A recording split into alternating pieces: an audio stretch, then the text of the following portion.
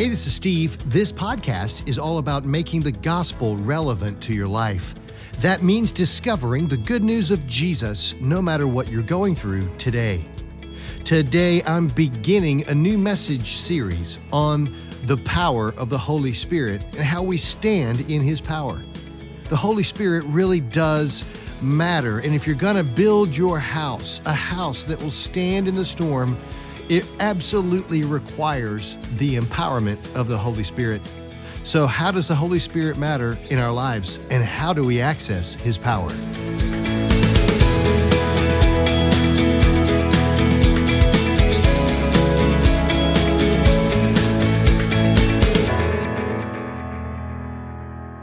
My heart has been heavy for you, that as the storm continues to blow, that you would stand through the storm. That's why I've been talking about it all year so far. I had a couple of weeks of a break off, and I'm really grateful for Jeff standing in for me a couple of weeks ago. Jeff, you did a great job on your Sunday morning, kept everybody awake and everything. Good job.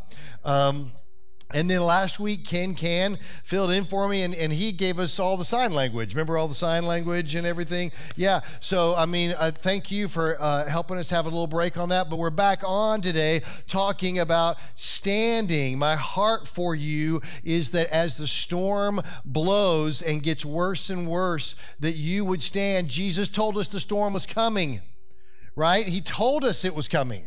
He said this in Matthew 7. He said, anyone who listens to my teaching and follows it is wise, like a person who builds a house on the solid rock. Though the rain comes and in torrents and the floodwaters rise and the winds beat against that house, it won't collapse. It won't collapse because it's built on bedrock.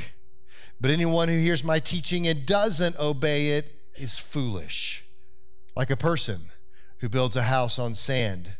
When the rains and the floods come and the winds beat against that house, it'll collapse with a mighty crash. And so Jesus tells us the storm is coming. And He tells us the way to deal with the storm. It's not voting your values, although you should always vote your values. It's not grabbing your guns and fighting, although you may have to grab your gun and fight at some point. Jesus doesn't call us to vote or to fight. He says the way that you deal with the storm is you build your house. You build your house. You prepare rather than try to repair what the storm does to your house. And that's my hope for you, is that we'll prepare, that we will build our house. And so I've already been talking about this, and my goal all this year so far is to just inundate you with stuff. So we've tried to give you some resources and everything. I did a whole stand message series for the first, 6 or 7 weeks of this year, just talking about what that process looks like and how you do that. In fact, I think on your handout there should be a QR code, and it can take you right to that stand series that I already did at the beginning of the year, because it's so foundational, it's so critical. I hope that you'll, at least if you don't listen to all the rest of it, please take a moment and listen to the first message in that series, because that's where I kind of established the whole idea of what we're talking about all year long, and the importance of standing and how that happens and what that looks like in your life. We've done the crash courses. We did about 4 weeks of crash courses in, I think, 2 weeks.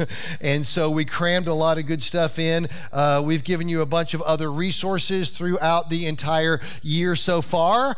We've given you resources to other sermon series and other things that we've provided for you. And of course, we've invited everybody to join a life group. This Until Unity study that we're doing is rocking our faces off. Am I right? Okay, so 2 of you love it. Thanks, Paul. I appreciate your support. I'm hearing from you guys all the time about how powerful this book study that we're doing is. It's a study about sanctification. And the author, Francis Chan, positions unity within the body of Christ as the centerpiece, the key piece that makes all the other pieces work together. And it's really been powerful. It's really been rocking our faces off. So you've been doing a great job really starting to anchor in and to stand. And I just want to continue in this new message series today, talking about building your house and about how you and I will stand in the power of the Holy Spirit. So I hope this series is really helpful to you. I hope it's really informational and inspirational to you, that I hope that you learn a lot. Hope you take good notes, because we're going to be covering a lot of ground about the Holy Spirit over the next several weeks. So I want to start the whole series off with a question. I'm asking you this question, but I don't want you to answer, because I know all of y'all are going to have an instant knee-jerk reaction answer to this question, and they're going to be different answers. And so this isn't an answer out loud question. This is a think about it for a minute question. Okay, so I just want you to think about this for a second. Here's the first question. I want to start the whole series off with this, and it's the first blank on your page. Is the Holy Spirit absent from the church today? Is the Holy Spirit absent from the church today? And I look around and I wonder how active the Holy Spirit really is in church today. Why? I look in Galatians and I see this: the Holy Spirit produces this kind of fruit in our lives. In other words, if the Holy Spirit is present, if the Holy Spirit is active, if the Holy Spirit is doing something in your life, this is what you will look like right here. You will be a person, you and I will be people, we will be a group of people characterized by the fruit of the Holy Spirit, which is love, joy, peace, patience, uneasy laughter, kindness, goodness, faithfulness, gentleness, and self-control. This is what the Holy Spirit produces in the church, in the body of Christ, in me and in you. Is the Holy Spirit absent? Because frankly, I know some of the stats. Our divorce rate is the same as the world's divorce rate. There's no difference. Our addiction rates, alcoholism, it's the same as the world's alcoholism. No difference. The church's pornography consumption is out of control. There is division and infighting among the body of Christ, and people angry at each other and won't speak to each other. The average Christian has their Christian worldview figured out less than the average non-Christian. I'm not sure the Holy Spirit is present and active in the church today, because I look around and where is the fruit? This is awful, right? Because God promised that when the Holy Spirit came, that he would change everything, that everything about us would be different. Right? I mean, it wasn't just Jesus talking about that. But all of the Old Testament points to a time when the Messiah would come and then the Holy Spirit would be poured out on us. In fact, one of my favorite passages about this is written 800 years before it happened. 800 years before Jesus even walked the earth, God spoke through the prophet Isaiah and described what that would look like, what would happen when the Holy Spirit is poured out. So there's this description that Isaiah gives us, and it's kind of some figurative language, but I want you to see it. He describes what it will be like right before the Holy Spirit is poured out, and then what it'll be like once the Holy Spirit is poured out. Here's what he says in Isaiah 32, 800 years before the Holy Spirit is poured out. He says, "Beat your breasts in sorrow for your bountiful farms and your fruitful grapevines. Be sorrowful, for your land will be overgrown with thorns and briars." You won't have bountiful farms and grapevines anymore.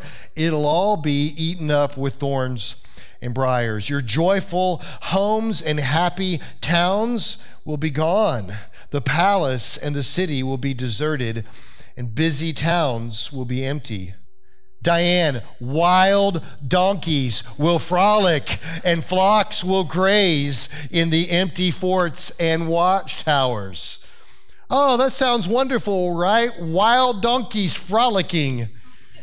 No, think about it in this term. If you live in Kusawati, it's like the deer that frolic through your yard, and they eat everything, and they tear up everything. Am I right? The picture that the prophet is painting here is a picture of disorder, a picture of chaos, a picture of barrenness. The people of God are living in a pathetic state. They're supposed to live fulfilled, joyful, prosperous, purpose-filled lives of joy and peace. But instead, the prophet is describing a wilderness of desolation, of disorder, of chaos. So he's saying it'll kind of be chaotic and a mess until, he says, until the Spirit is poured out from on high. Now watch what happens. Once the Spirit is poured out on high, and the wilderness will become a fruitful field. Field will be deemed a forest. The field will grow into a forest of fruit-bearing trees. Then justice will dwell in the wilderness, and righteousness abide in the fruitful field. And the effect of righteousness will be peace, and the result of righteousness will be quiet and trust forever. My people will abide in a peaceful habitation, in secure dwellings, and in quiet resting places. We'll go from this chaotic, disorderly mess of a disaster into this beautiful, peaceful, glorious situation where there will be trust, peace, quiet, peace. I love this phrase right here, this peaceful habitation phrase. I really kind of caught on to that, and I really wanted to look into what was going on there, because you know the Hebrew word for peace. What is it? Come on, say it out loud. It's shalom. Shalom is the word for peace. And so I started looking into this phrase, peaceful habitation, and what I saw was it's this really his Hebrew phrase, nave shalom. Shalom, there it is right there, shalom, peace. We all know what peace means. We translate shalom as the word peace, but it's really the Hebrew idea for shalom is so much better than peace. I mean, it's peace, but it's so much more than just, there's no fighting. It's more than just the absence of conflict, but shalom is the presence of God and everything being in order and complete. I was reading about this. Just leave this up here for just a minute, Larry, if you would. I was reading about a way that one particular author, ancient author, described what shalom really is. And here's what he says. He says the Old Testament concept of shalom is the perfect interconnectedness together of God, humans, and all creation in justice, fulfillment, and delight. We call it peace, but it means far more than mere peace of mind or a ceasefire between enemies. In the Bible, shalom means universal flourishing, wholeness and delight, a rich state of affairs in which natural deeds are satisfied and natural gifts are fruitfully employed. A state of affairs that inspires joyful wonder as its creator and savior opens doors and welcomes the creatures in whom he delights. In other words, shalom is the way things ought to be. And Isaiah is saying that when the Holy Spirit is poured out on us, we will live in shalom. We will live in the Nave Shalom. Nave means dwelling. It means place where you live. It means house. And Jesus says the way to deal with the storm coming is to build your nave, to build your house. And this house, shalom, this place of peace, that's the kind of place you can stand in. That's the kind of place that gives you the power and the ability to stand when the storm is blowing its hardest. It's the place where you're not only able to endure the storm, but you don't worry about the storm. You're not scared of the storm. You're living in a place of peace. In fact, the next blank on your page is this: the Spirit's presence creates a place of prevailing, powerful peace. When the Spirit comes, there is peace that passes all understanding. Such peace you won't fight. You won't lust. Such peace you won't lack anything. You won't fear. You won't doubt. That's how prevalent and how powerful the peace of the Holy Spirit is. That's the house you can stand in. Am I right? That's the house that will not collapse. That's the house that you want to live in. That Nave Shalom. That dwelling place of peace. That's what you want all the time. I know, because that's what you're trying to build. Right? A lot of us wanted to get away from the rat race down in Atlanta or in Florida or wherever, and so we found a little hillside up near Ellijay.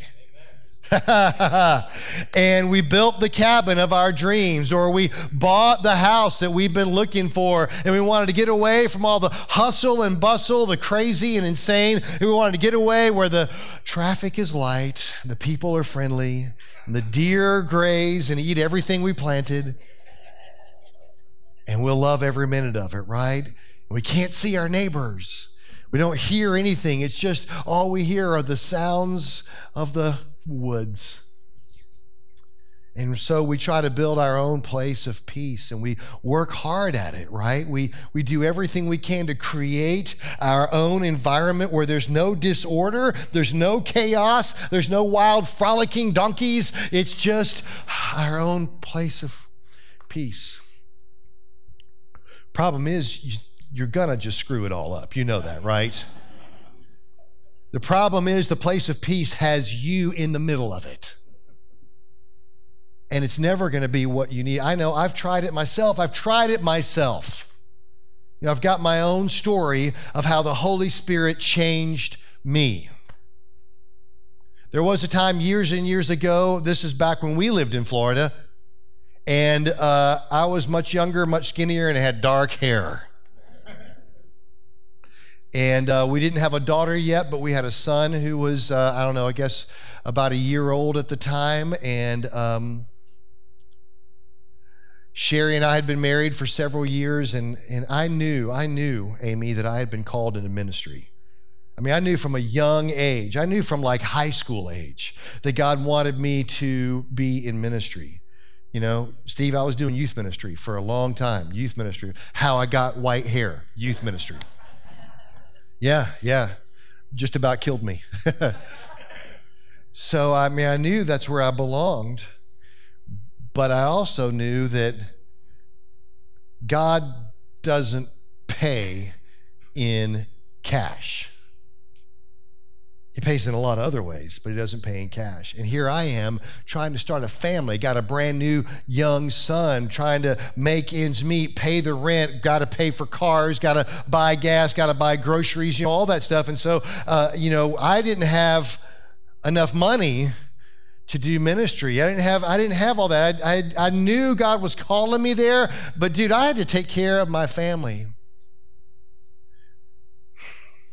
So I tried to build the house. I tried to build the house on my own.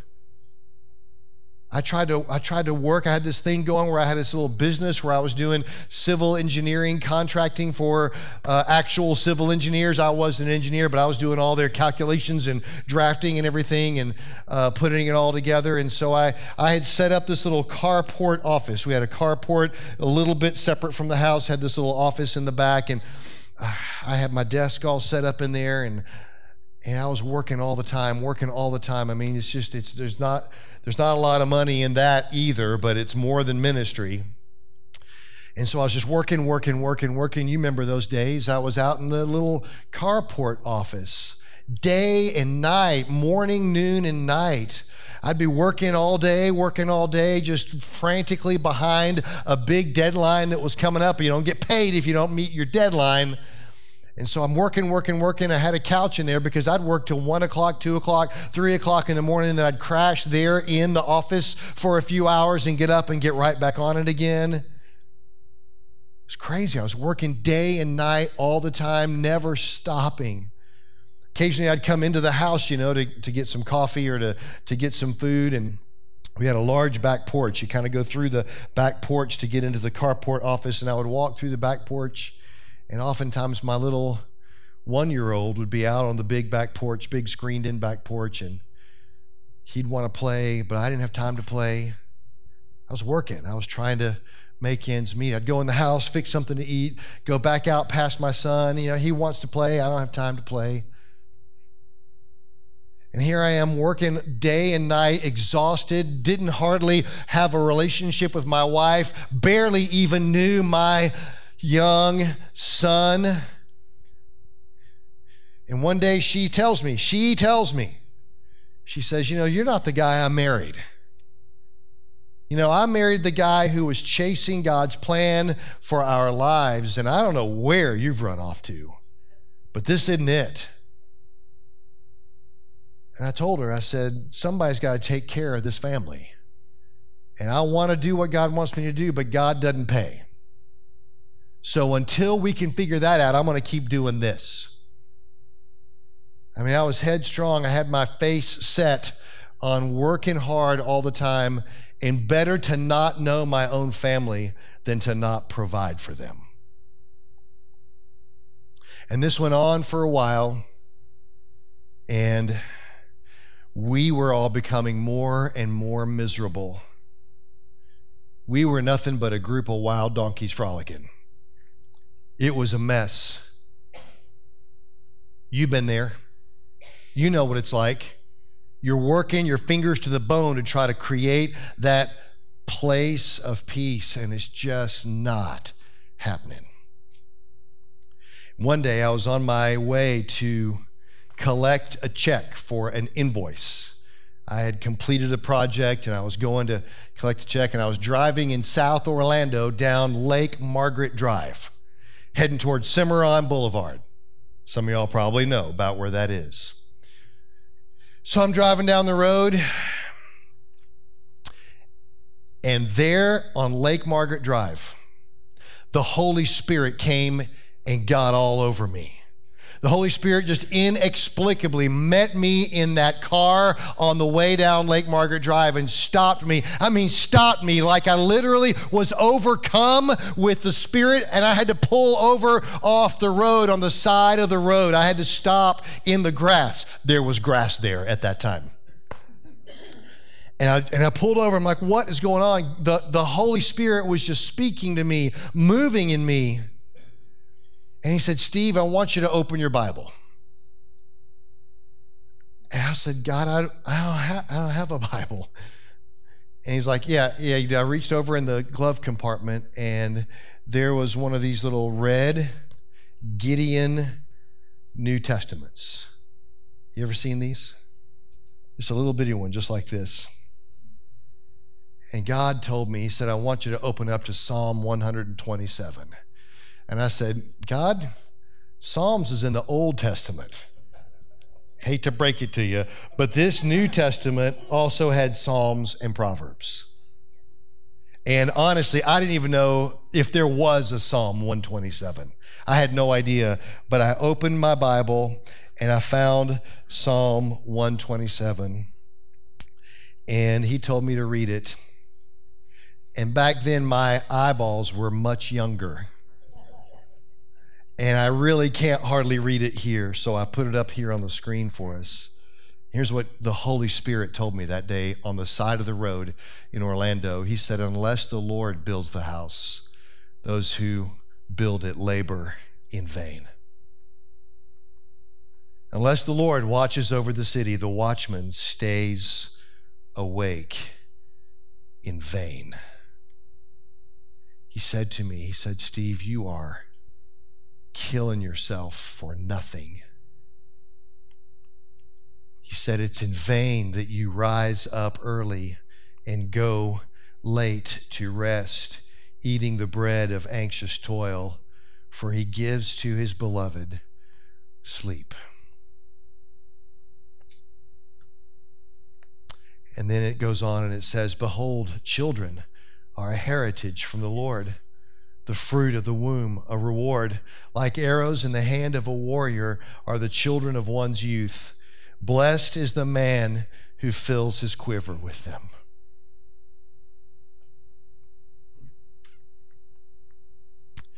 And I'm bawling my eyes out on the side of the road in Orlando, because the Holy Spirit has just come to me and he has just told me, I'm changing everything in your life.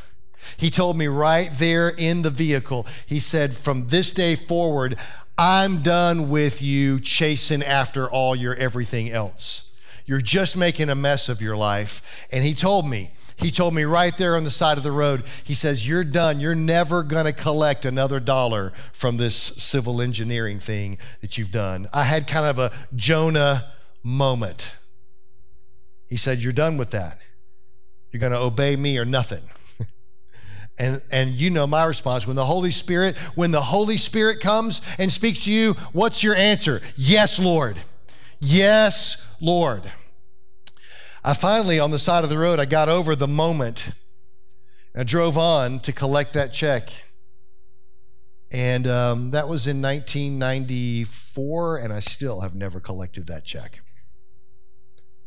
I've still never collected another dollar from any of that civil engineering stuff. And 2 weeks later, I had an interview to become the youth pastor at Aloma Baptist Church in Winter Park, Florida, where I met John and Terry Williams and had their kids in our youth ministry program, and have never looked back. Have never looked back, because all of a sudden, come on, amen.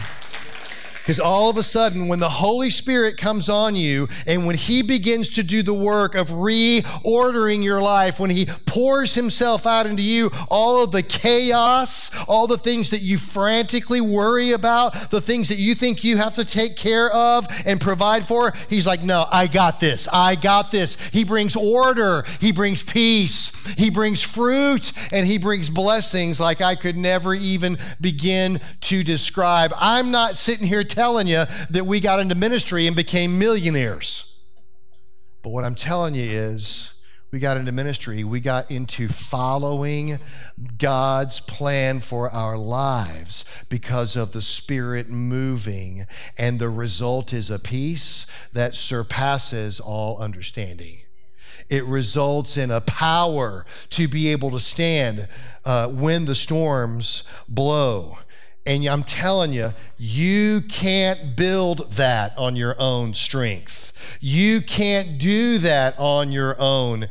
You can't even love God, love others, and make disciples on your own strength. Standing on the rock absolutely requires the empowerment, the filling of the Holy Spirit. In other words, next blank on your page, you can't, but only He can. You can't, only He can. If you want to live in the place of peace, if you want to experience your Nave Shalom, it's through the empowerment of the Holy Spirit.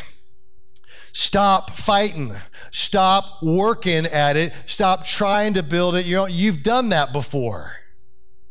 You should know better by now, because you were a victim in this war, right? You were a casualty of war at one point because you were on the wrong side of the battle. At one point, you were a casualty because really you were standing in line with the enemy of God, the accuser of God, and you were co-accusing God of not being worthy of being God. You were born a traitor, siding with the enemy of God, and that made you spiritually dead. You had no life of your own because you were apart from Him. But you remember what Jesus did for you.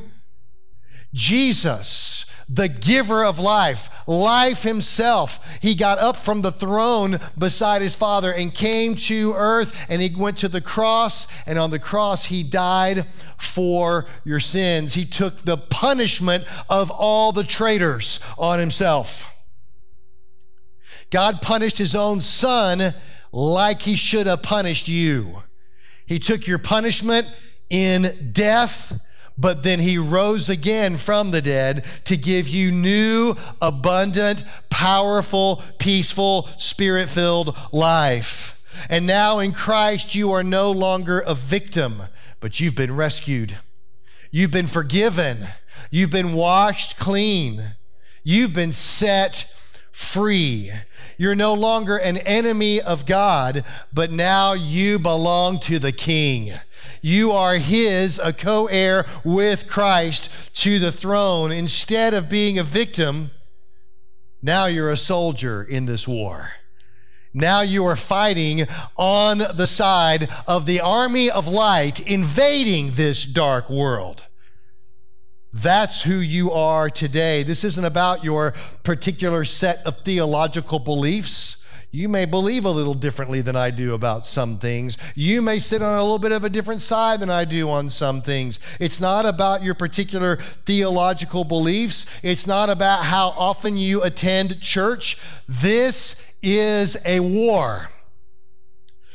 And you and I are constantly fighting battles for life and death. We're fighting for our children, for our neighbors, for our coworkers, for your customers, your clients, for your loved ones, and it's life and death for you as well.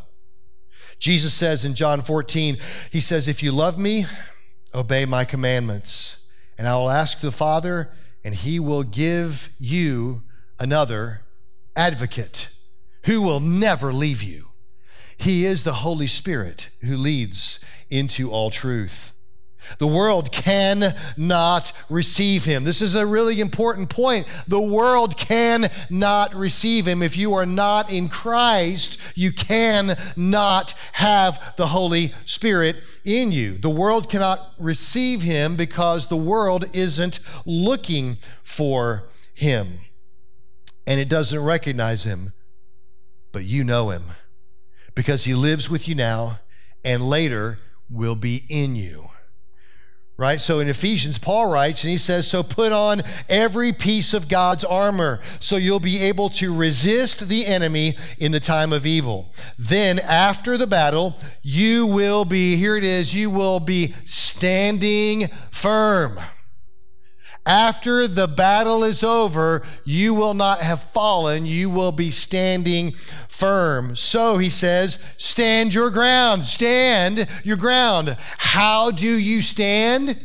By putting on the belt of truth, by putting on the body armor of God's righteousness, by putting on the shoes that are of peace that come from the good news, so that you will be fully prepared. In addition to all these, hold up the shield of faith to stop the fiery arrows of the devil, and put in as your helmet, and take the sword of the Spirit, the offensive weapon that the Holy Spirit empowers in your life, which is the Word of God. Hang on to that. Be all about that. That's your offensive weapon. It's the sword of the Spirit. And pray in the Spirit. Pray in the Spirit at all times and on every occasion. What this is all saying is that we're in this battle. We're in this fight. It's a life and death fight. It's a spiritual fight. And the next blank on your page, we fight and we build with Holy Spirit power tools. All right? I mean, they're not just, 18-volt battery rechargeable power tools. They're Holy Spirit power tools. That's the way we build, and that's the way we fight. And that's what this series is going to be all about. It's about understanding who the Spirit is and how he works in your life. My call to you is to be a person of the Spirit. I think that he's been absent in our lives long enough. And I don't think that he wants to be absent. I just think we get all caught up in trying to build our own nave. And we're building a nice little dwelling, but it's not a nave shalom. And I believe what he wants for you, Diane, is to get rid of the wild running donkeys. And he wants you to have a peace, a place of peace, love, joy, peace, patience, kindness, gentleness, faithfulness, goodness, and self-control. That's what he wants for you. Do you want that for your own life? Do you want that? Do you want that to be your house? Well, my challenge for you is to be in on this series over the next several weeks as we learn, last blank on your page, to stand in the power of the Holy Spirit together.